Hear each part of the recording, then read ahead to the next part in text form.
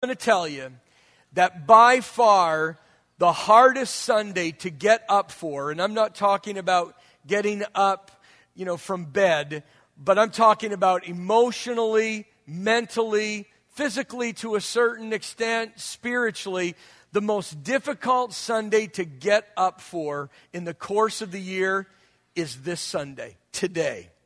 It is the Sunday after Easter.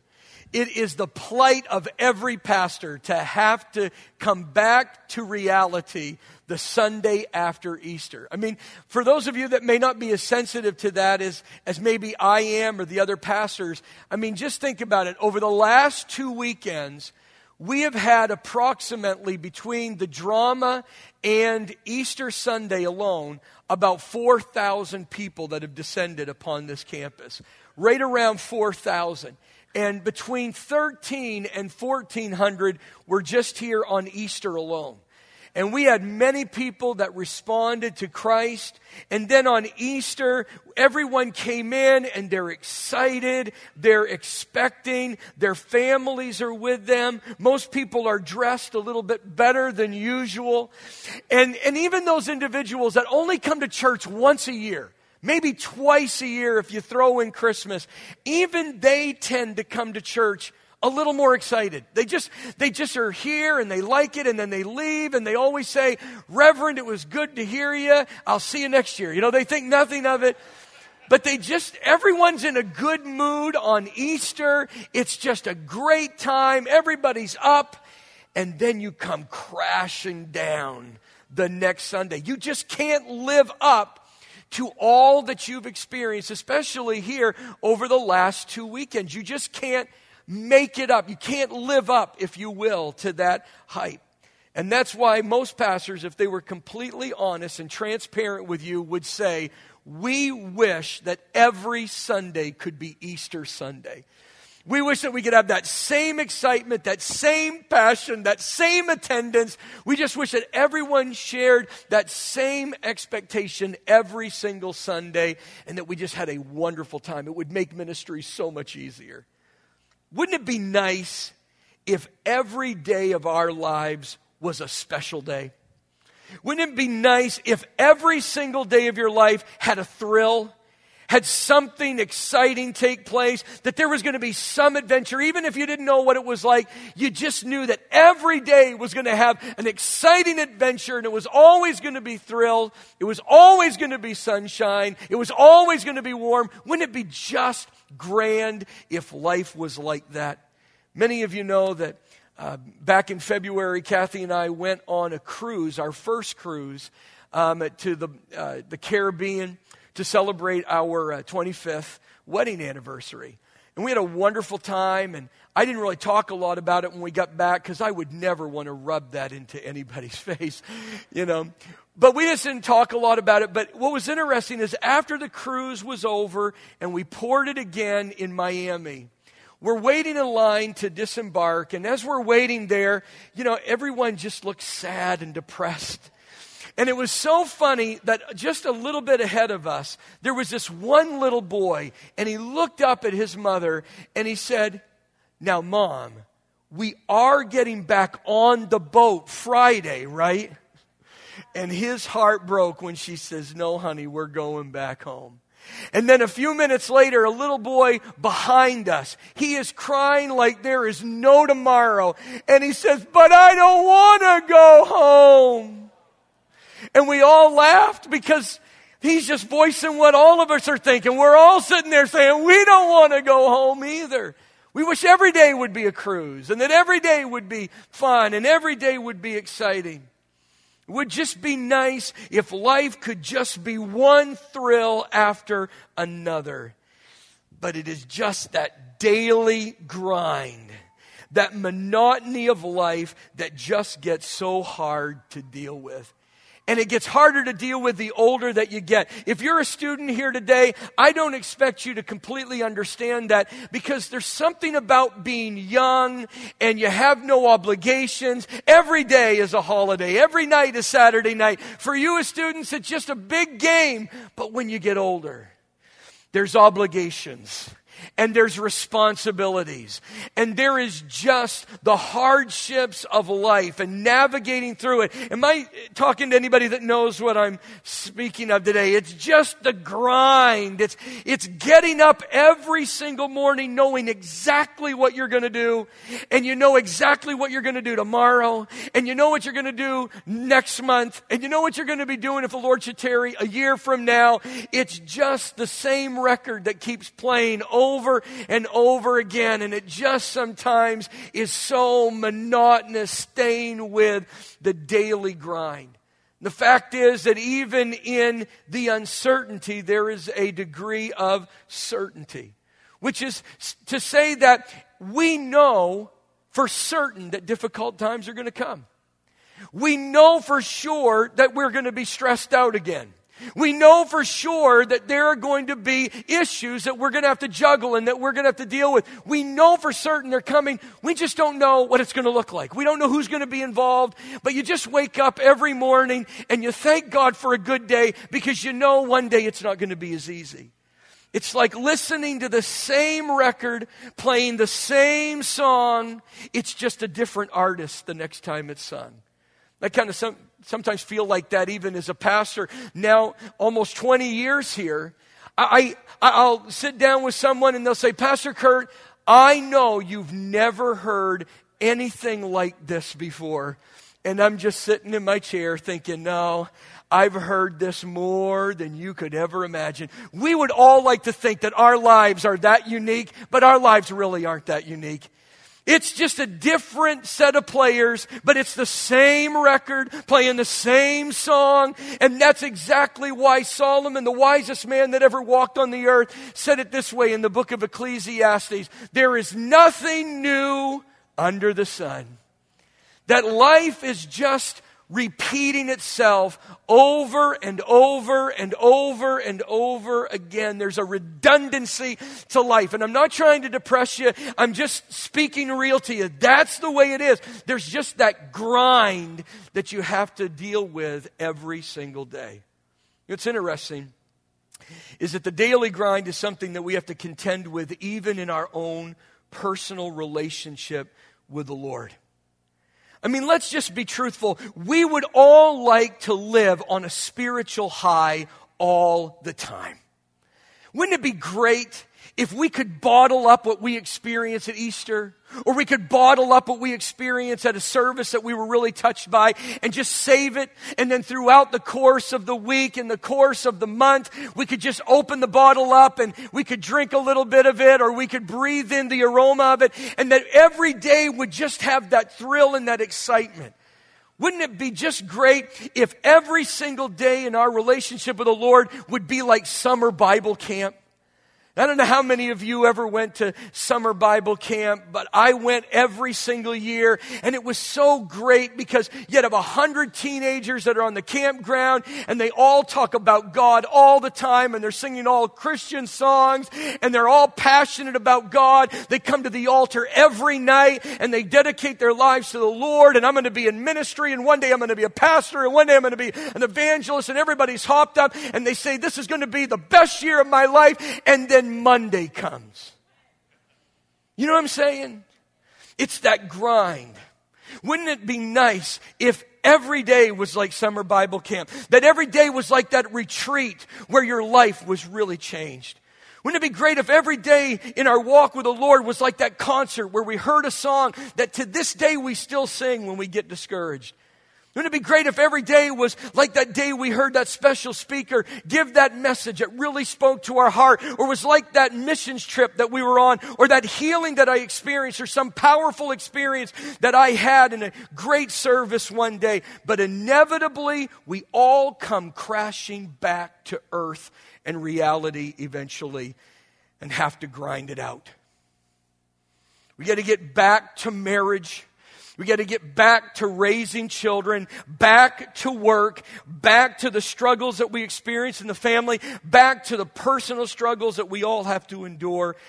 at one point or another in our lives? Wouldn't it just be better if every single day of our walk with the Lord would be an adventure, would be a peak, would be a high, would be some miraculous or some supernatural event? It'd make it so much easier, we would think.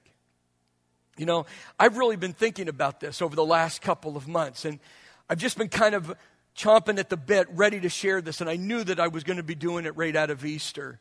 And rarely do I know that far in advance, but this has really been something in my heart, really from the beginning of the year, but it really seemed to come to a head when we started our vacation a couple of months ago.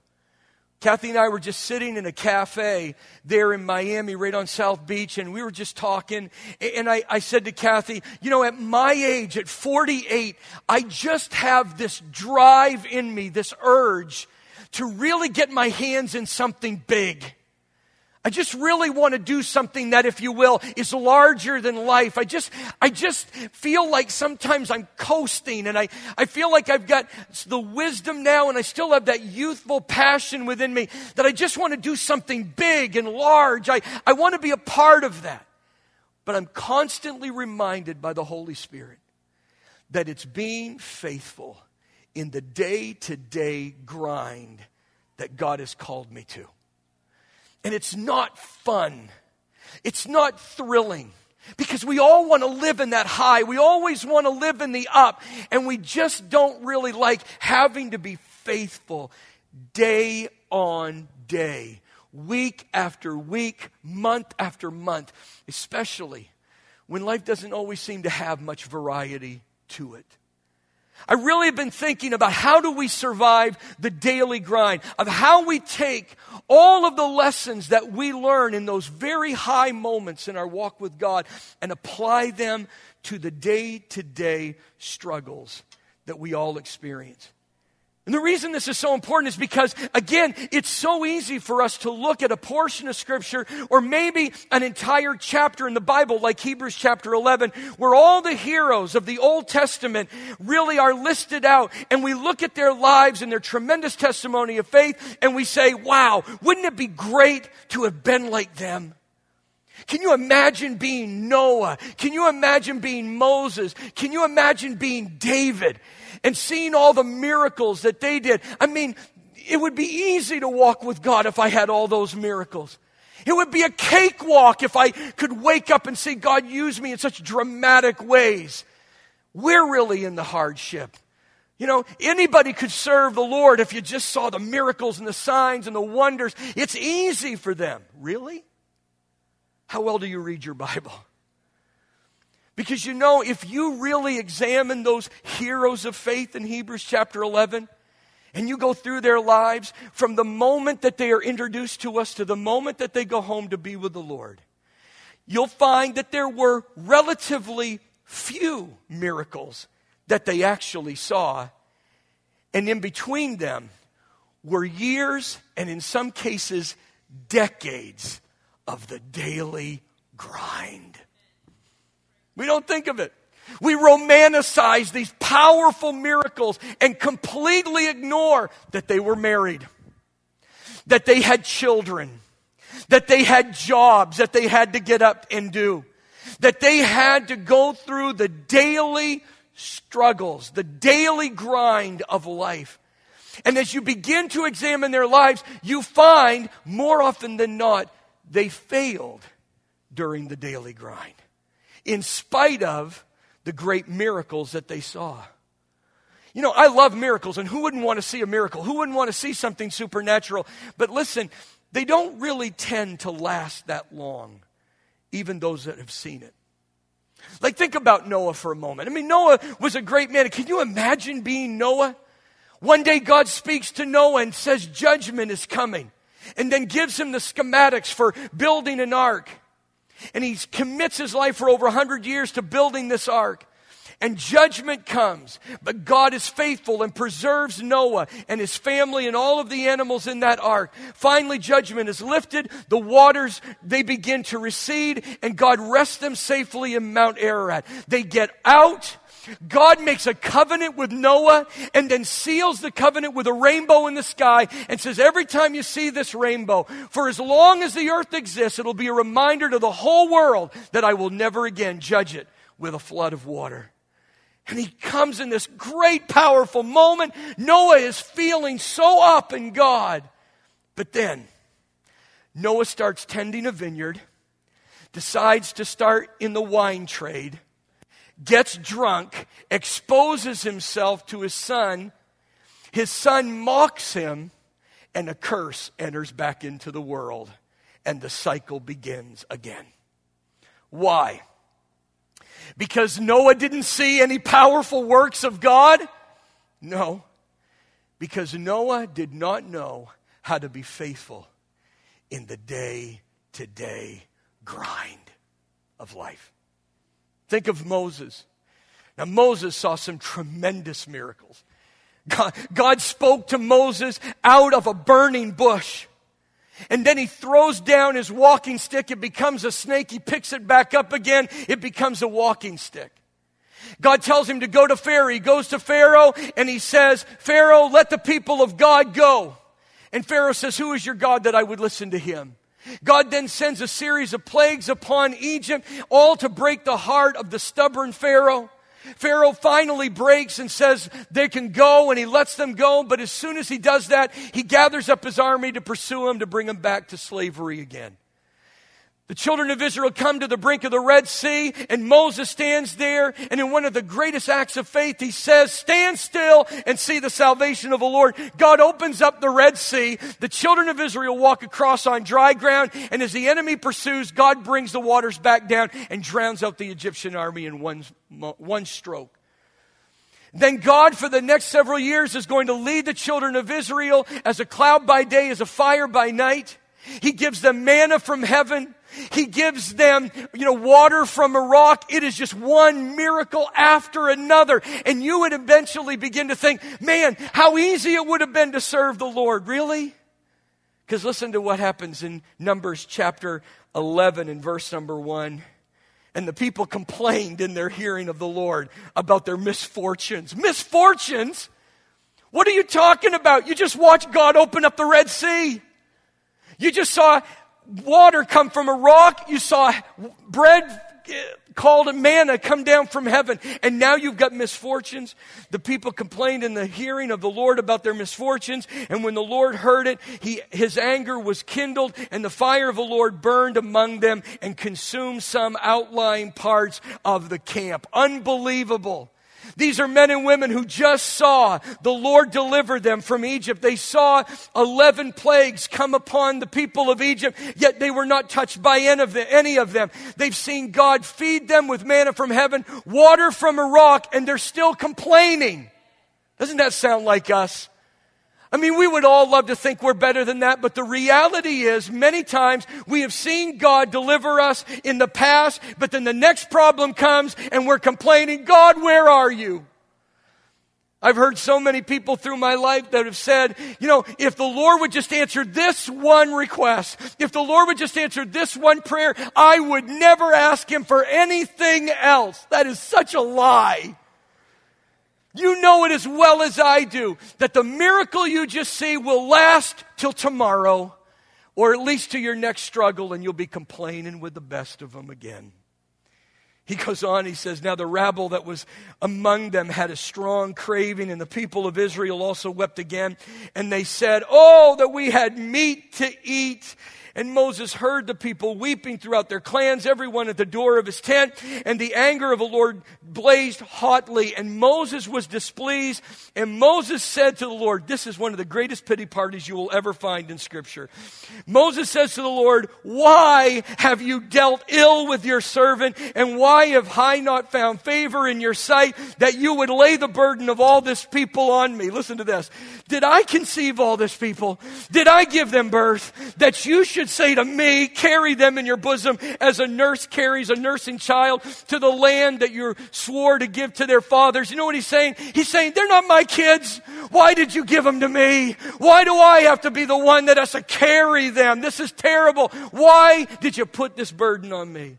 Where am I going to get meat to give to all of these people? For they weep before me and they say, give us meat that we may eat. I am not able to carry all this people alone. The burden is too heavy for me. I love this. If you will treat me like this, kill me now. If I find favor in your sight, that I may not see my wretchedness. You know what he's saying? He's saying, if I've got to live another minute with these people, I'm going to go out of my mind. I'm going to do something I'm going to regret. I'm going to say something I wish I had never said. So please kill me now so that I don't look like an idiot in front of him. This is the man that just saw the Red Sea open. This is the man that just saw manna fall from heaven, water come from a rock, and he's already complaining. Day to day grind. On and on. And you know what's sad? Is that many of you know it wasn't long after this that he strikes the rock a second time in his unbelief and hardness of heart, and he forfeits the opportunity to go into the promised land. Why? Because he didn't see the Red Sea open enough? How many times do you have to see the Red Sea open to know that God is in control? No. He didn't know how to apply the principles learned at the Red Sea to the daily grind of life. Think of David. David didn't see many miracles compared to these other men. But David had a very significant moment happen to him when he was 16 years old that should have defined him for the rest of his life. And that, of course, was when God delivered Goliath into his hands. And that should have shaped him. And it should have caused him to be faithful for the rest of his days. Yet you fast forward roughly 34 years. Now David is about 50. He is now the king of Israel. God has given him rest on all sides. The kingdom has expanded. David is literally ushering it into one of its golden ages. And so David could just sit there and bask in what God has done. Instead, we read this. In the spring of the year, the time when kings go out to battle, David, who was a king, sent Joab, who was the commander of the armies. But David remained in Jerusalem. And it happened late one afternoon when David arose from his couch and was walking on the roof of the king's house that he saw from the roof a woman bathing, and the woman was very beautiful, and David sent and inquired about the woman. So David sent messengers and took her, and she, Bathsheba, came to him, and he slept with her. And this would be the infamous affair that David had with Bathsheba, and his life would never be the same again. Was he forgiven? Yes. Was he restored? Absolutely. But you know as well as I do that David was never the same man after that event. In fact, my personal belief, David died a very sad man because he looked back and saw how it had devastated his household, a direct result of his unwillingness to be faithful in the daily grind. Why did he fail? Was it because he didn't slay enough giants when he was a 16-year-old? No. Because he didn't know how to take the principles he had learned in those high moments and apply them to the daily grind. He was unfaithful. Jesus said some very powerful words about this very thing we're talking about. It's in Matthew chapter 24. It's verse number 10. He says, and then many will fall away and betray one another and hate one another. And many false prophets will arise and lead many astray, and because lawlessness will be increased and the love of many will grow cold, but the one who endures to the end will be saved. You know, there is a reason that the Bible uses words like endure. And it's not to paint you the picture that every day is going to be sunny and warm and there's no clouds in the sky. It is to remind us that life can be a grind.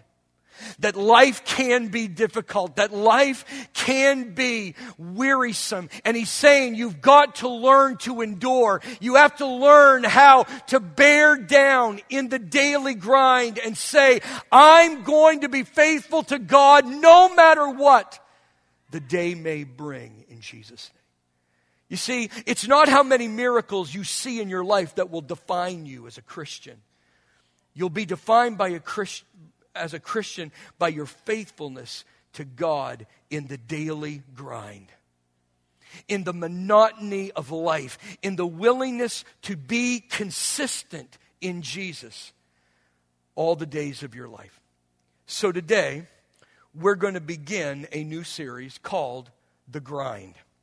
And over the next 4 weeks, we're going to be breaking down a portion of Scripture that addresses this very issue.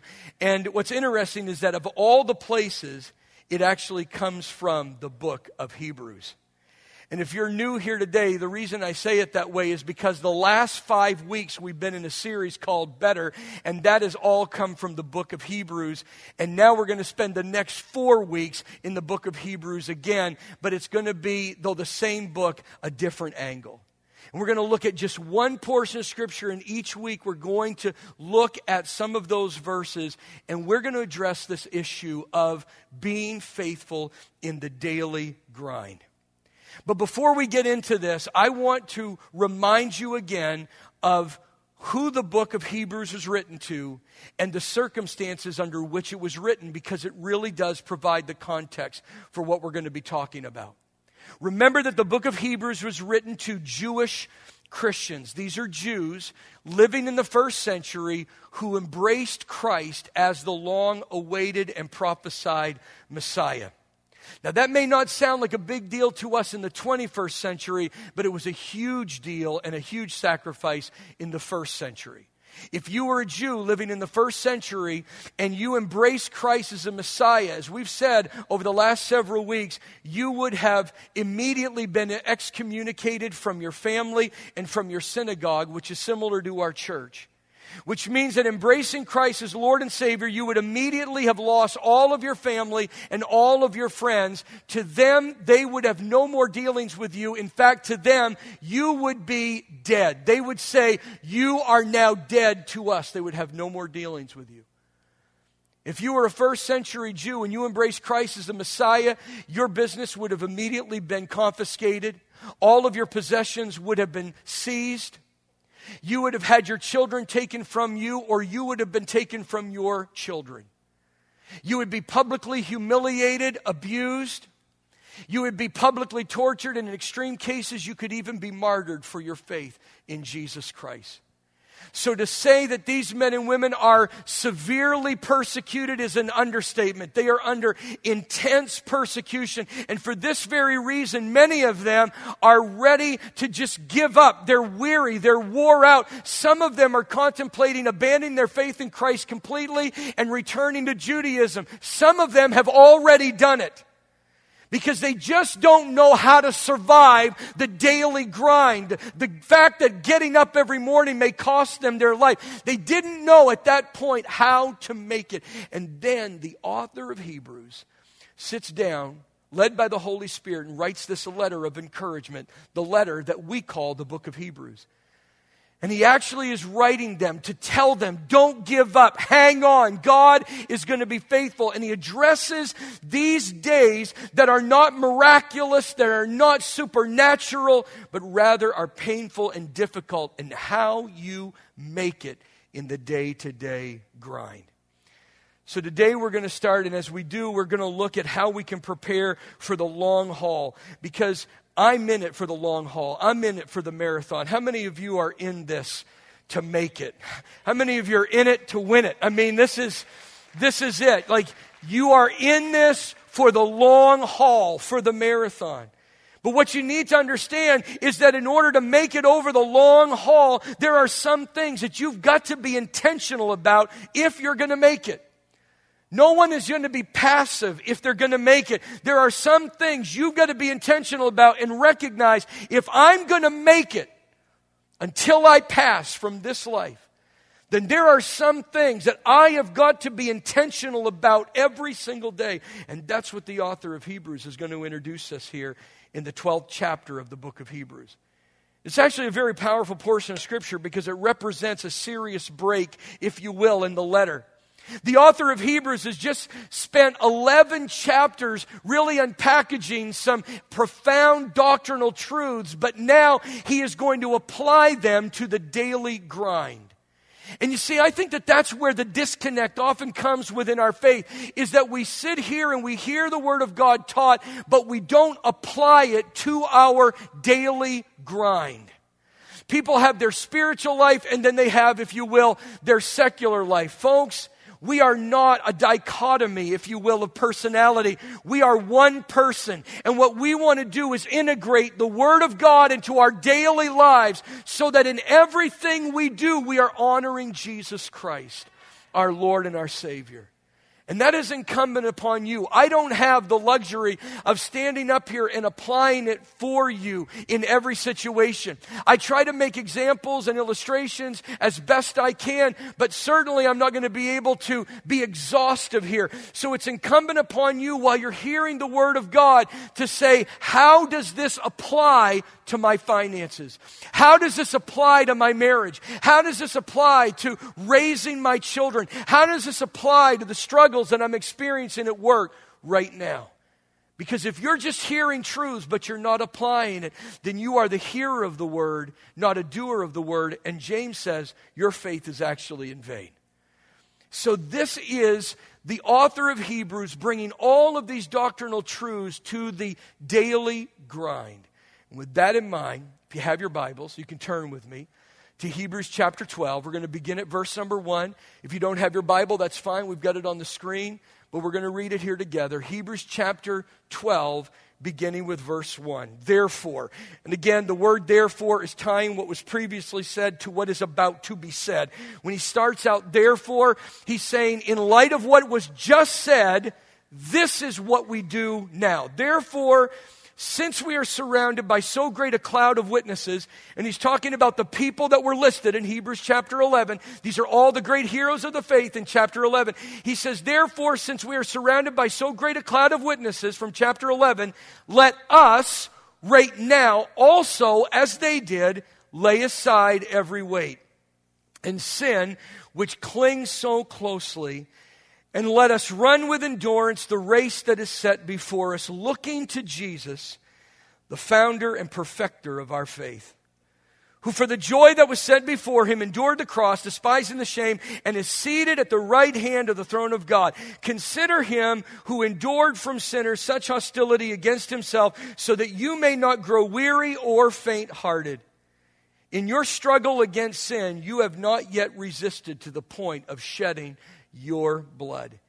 And with those words, the author of Hebrews introduces to you and I 4 things that we have to do in order to be prepared for daily living, for surviving the grind of life. But before I actually get to that, though, I just want to draw your attention to what he says there at the very beginning. He's saying, seeing that we are surrounded by so great a cloud of witnesses. Now, this has nothing to do with what I'm going to talk about. And I don't typically do this. But there has been something that I have wanted to address for a while, but I haven't had the opportunity. So while I have it, I'm going to seize it right now. Because I want to clear up any confusion that some of you might have. There is great butchery that takes place on that particular verse, and people have taken it out of context for years. Because they read that portion of Scripture, seeing that we are surrounded by such a great a cloud of witnesses, to mean that right now, all of our dead loved ones who died in faith in Jesus Christ are now in heaven looking down upon us right now.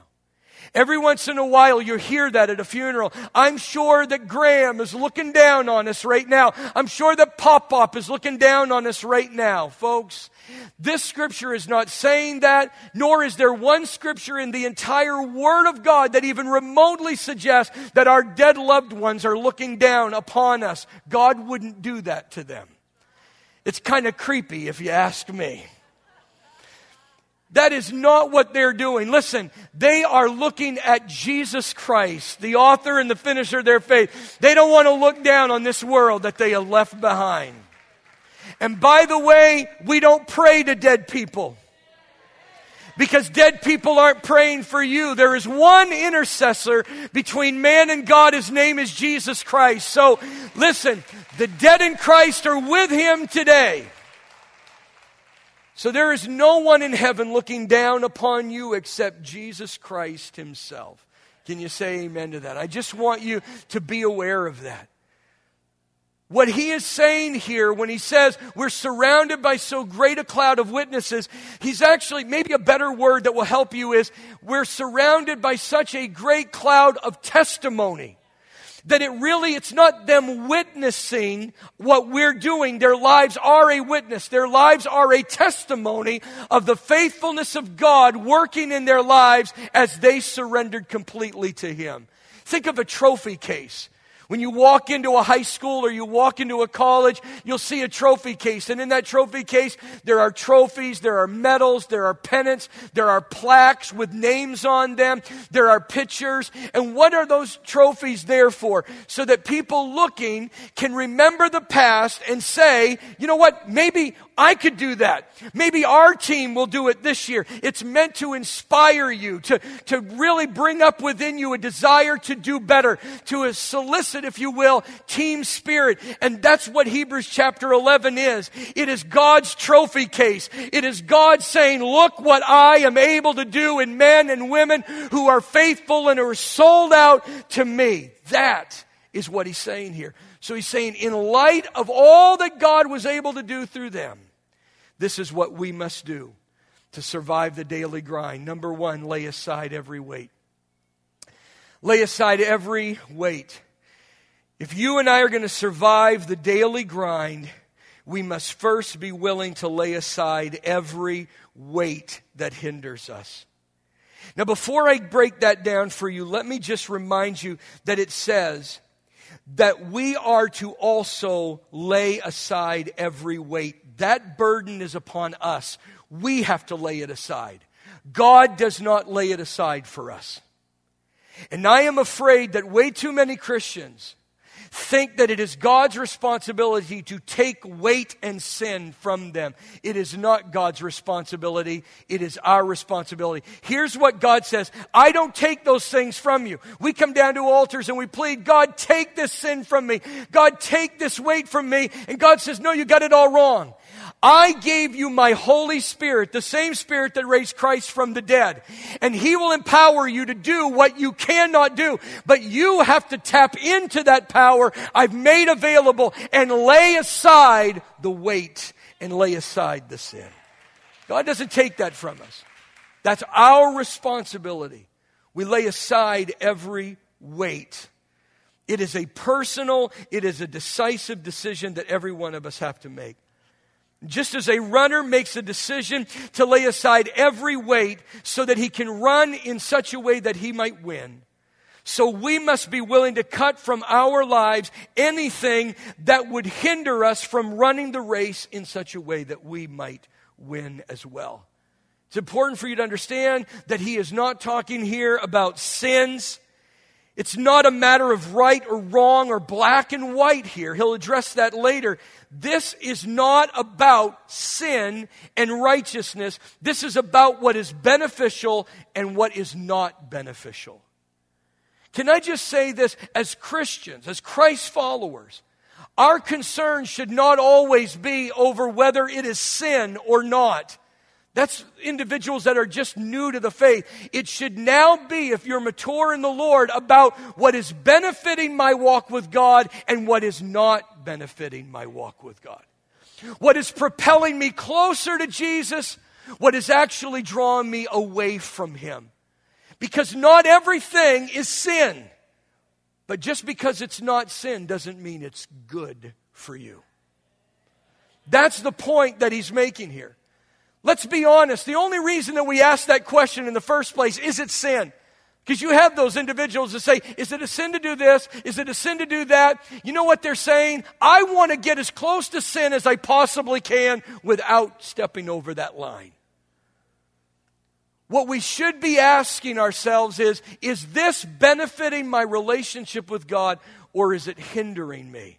in my relationship with the Lord. Listen to what Paul said in 1 Corinthians chapter 10 and verse 23. He says, all things are lawful for me, but not all things are helpful. All things are lawful for me, but not all things edify. And what sometimes is lost in this particular translation, but others pick up on, is that he's actually addressing something that the Corinthian Christians were saying. The Christian Corinthians were saying, all things are lawful for me. But Paul came in and said, yeah, but not all things are helpful to you. They were going around saying, all things are lawful for me, I can do anything. And Paul says, that's true, but not everything is building you up. Not everything is encouraging you in the faith. And what we have to realize, folks, is that just because we can do certain things doesn't mean we should do certain things. There are some things in our lives that are not wrong, but they are not helping us develop a passionate love for the Lord in Jesus Christ. I want you to think about that. Because for too long, some of you just say, I see nothing wrong with that. Well, it's not a matter of whether it's right or wrong. It's a matter, is it helping you? Is it propelling you closer to Christ? Or is it weighing you down and keeping you from being all that you can be in Jesus? Friendships would be a great illustration of that. Thank God for friends. And thank God for godly friends that, as Proverbs says, stick closer than brothers and sisters. You know, I never really understood the impact of that verse until I moved away from my home and I came to live here in foreign soil with people I had never known before. But now you have become family to me, and you stick as friends closer than a brother. My family's 12 hours away from me.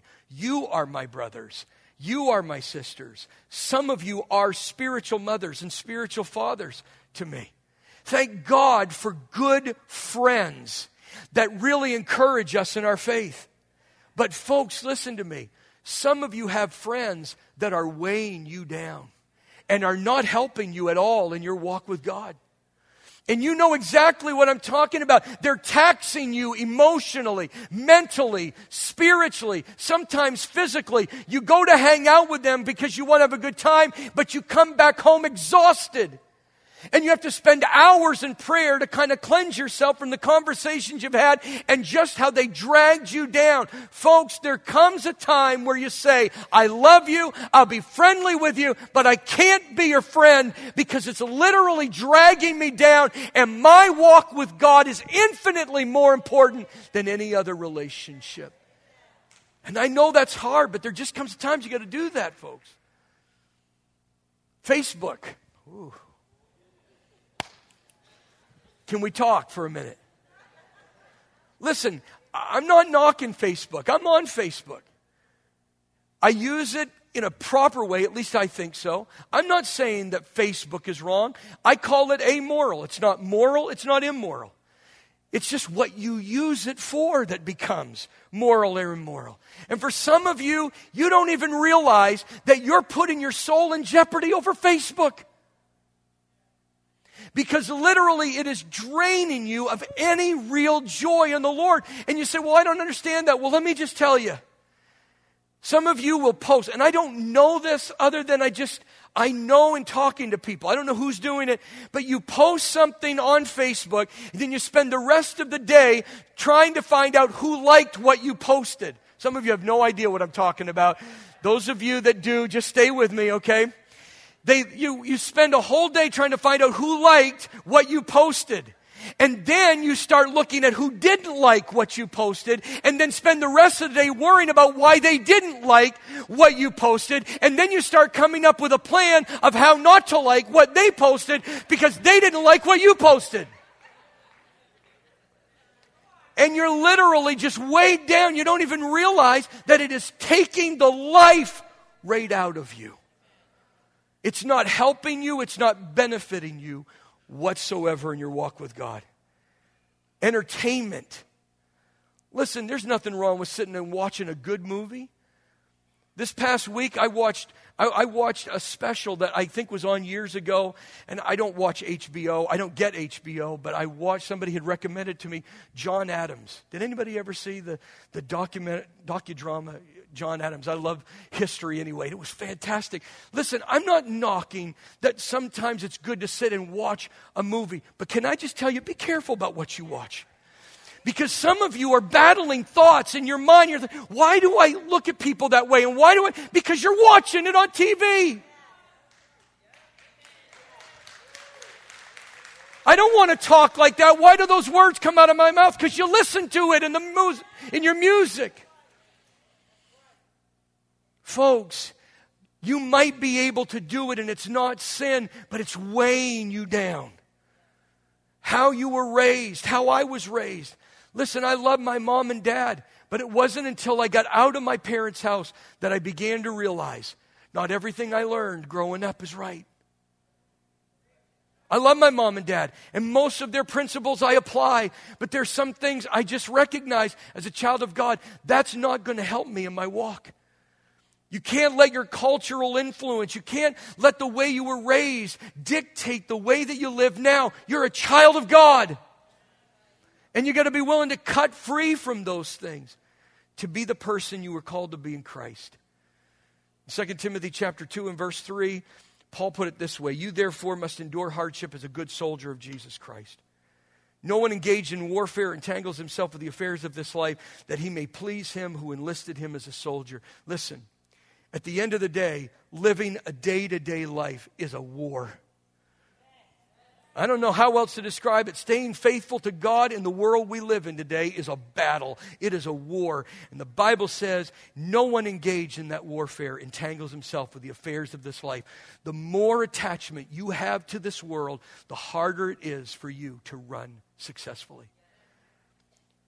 I don't want to belabor this point. I just want to throw this one thing out to you. In my studies, he is talking about runners in the Olympic Games or the Isthmus Games. You know, this was Greek times, and they had a lot of games that they participated in. And he's talking about runners, long distance run. And literally, they wore as little as they could. They were almost nude when they ran. They only wore enough to cover up enough, because they wanted to make sure there was nothing that would hinder them from running as quickly as they could so that they might win. Folks, listen. The bare minimums of all that we need in this world are all that's necessary.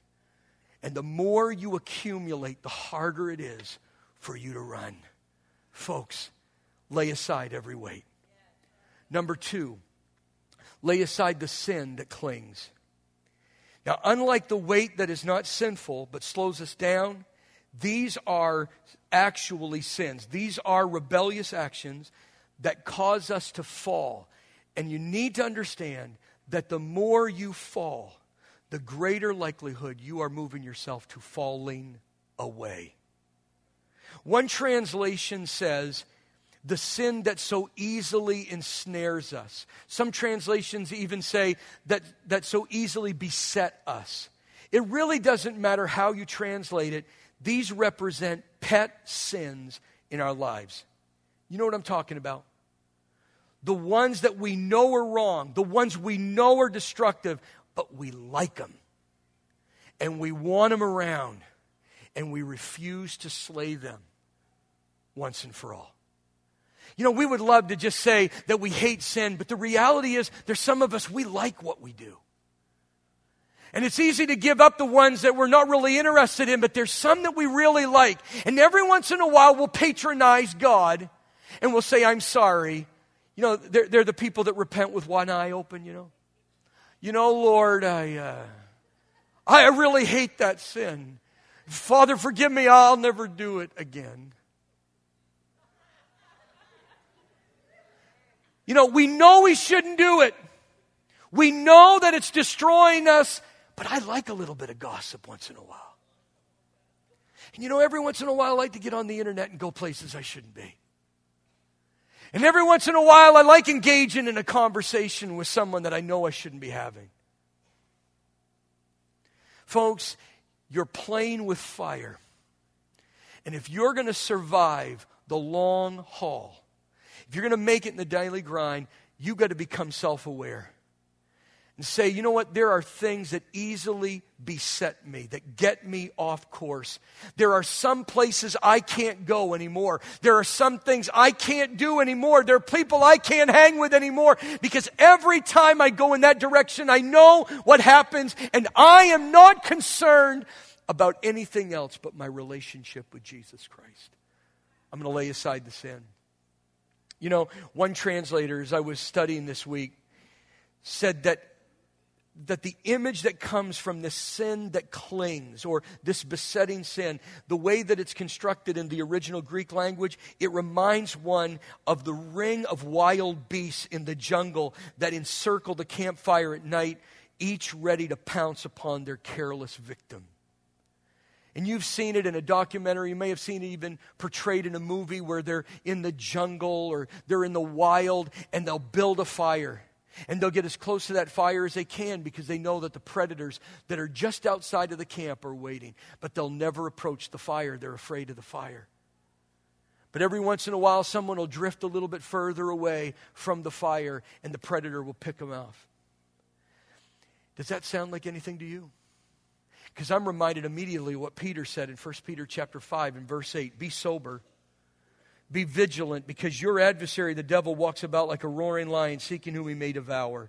Resist him, steadfast in the faith, knowing that the same sufferings are being experienced by your brotherhood in the world. Listen, there is a very real enemy today, and he is walking about like a roaring lion. But the good news is, if you stay close to the fire of the Holy Spirit, the devil's not afraid of you, but he is certainly afraid of Jesus. And he cannot come near to you as long as you remain close to Jesus.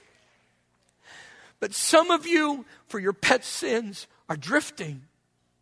And if you drift too far, he'll devour you. Lay aside those pet sins and live for Jesus. Third, run with endurance. Run with endurance. Believe it or not, that word endurance in the original language has so many descriptives there. It literally means voluntary, aggressive, patient endurance.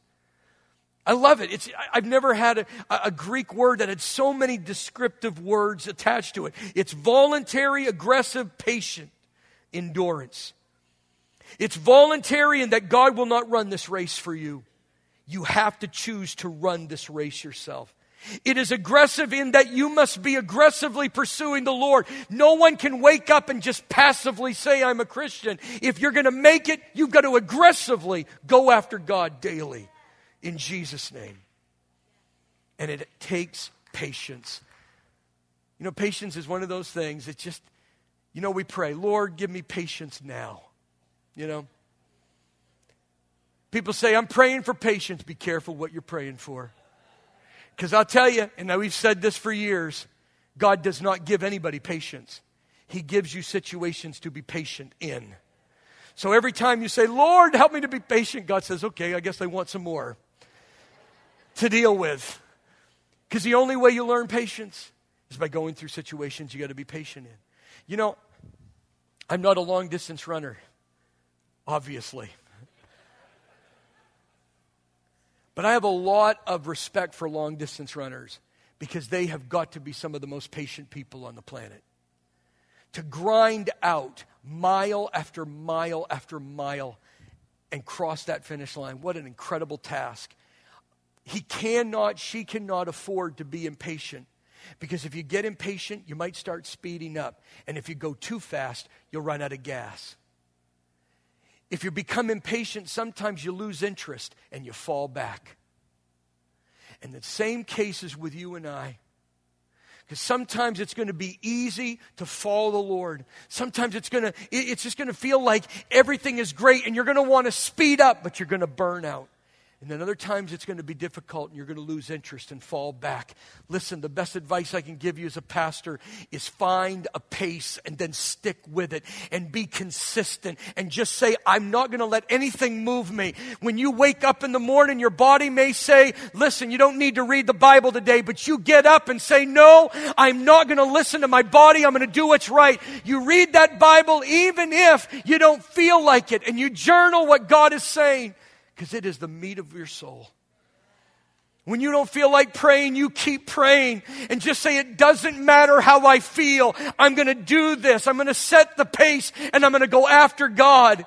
When you get up on Sunday morning and you just feel like hitting the snooze and say, I'm going to watch it by the web. Listen, you say, no, I'm going to get out of my bed because I was glad when they said, let's come unto the house of the Lord God Almighty. Listen, get that pace. Stay consistent. Life is not going to always be easy, but God will bring you through.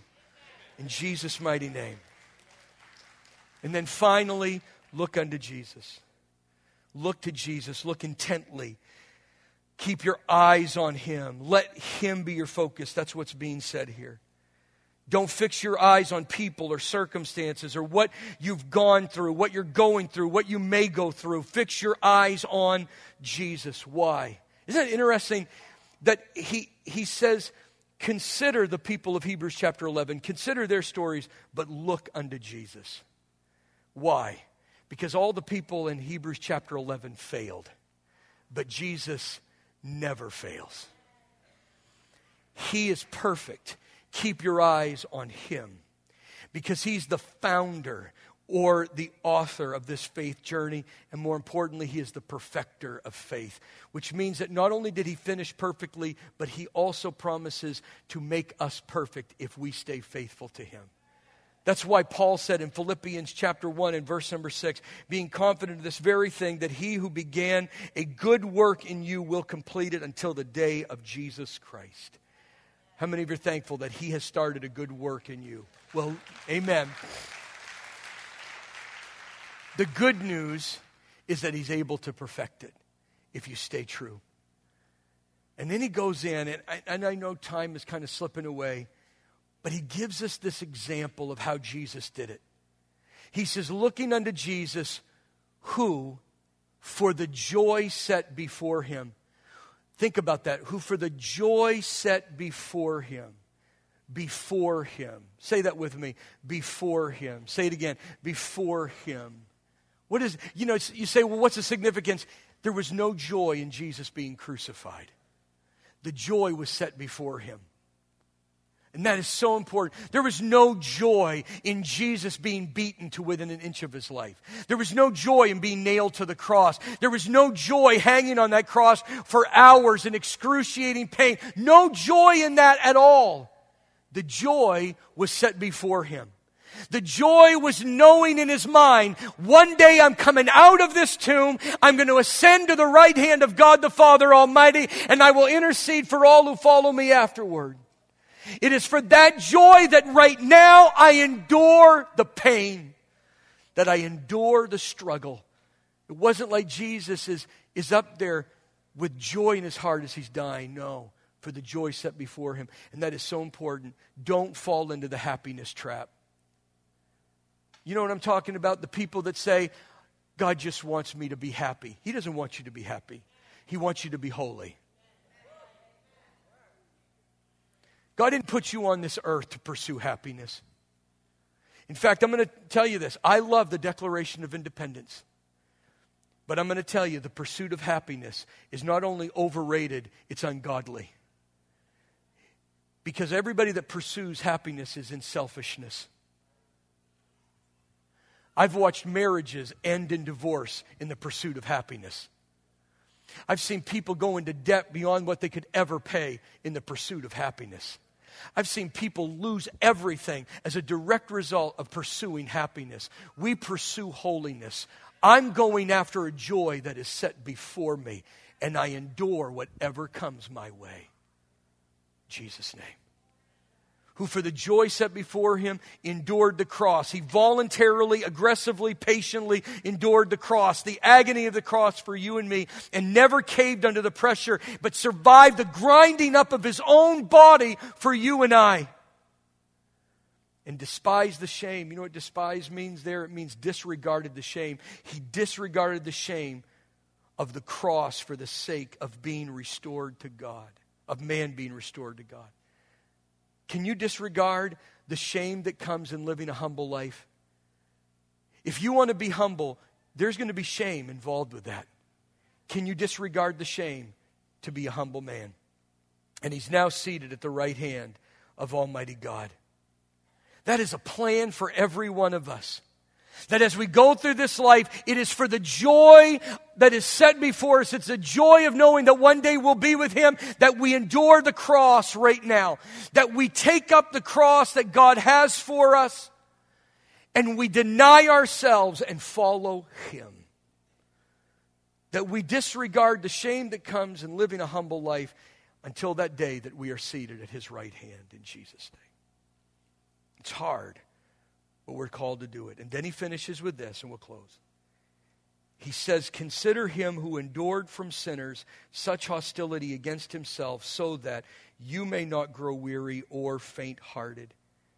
The author of Hebrews says here, I know that you're going to grow weary. I know you're going to grow faint-hearted because life is difficult.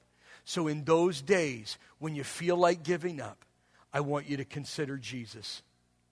I want you to consider that He endured such hostility from the hands of sinners, you can't even begin to imagine it. You say, how does this all apply to my life? And again, I can't give you all the illustrations, but I can give you this. Listen, marriage is difficult. And sometimes we want to bail on a difficult marriage. And I want to be clear on this. Listen, God did not call us to stay in a marriage that is abusive, where there's physical or even sexual abuse. And God has not called us to stay in a marriage where a spouse has been continually unfaithful over and over and over again. I still don't necessarily believe that divorce is the best option, but we know there are exceptions. But let me just say this, in general, it doesn't matter how difficult the marriage is, God wants you to stay there. You need to know that nowhere in Scripture does it say that we can divorce for irreconcilable differences. Ooh. I hit a nerve. You say, what does God want me to do? He wants you to be holy. He wants you to endure the cross that you've been bearing. That's hard. We don't want to hear that. But lest we grow weary and faint-hearted, we consider the one who gave his life for you and I. Knowing in our struggle that we have not resisted to the point of shedding blood. Aren't you glad you've never had to shed your blood to stay obedient to Almighty God? But He shed His blood so that you and I might be saved today. And what He's saying is, so that you won't grow weary, keep your eyes on Jesus, who went through infinitely more than you will ever go through. And say, if He stayed faithful, I can make it too. Because greater is He that is in me than he that is in this world. Some of you didn't sign up for this. You signed up for sunny skies, warm weather, happy beach days every day.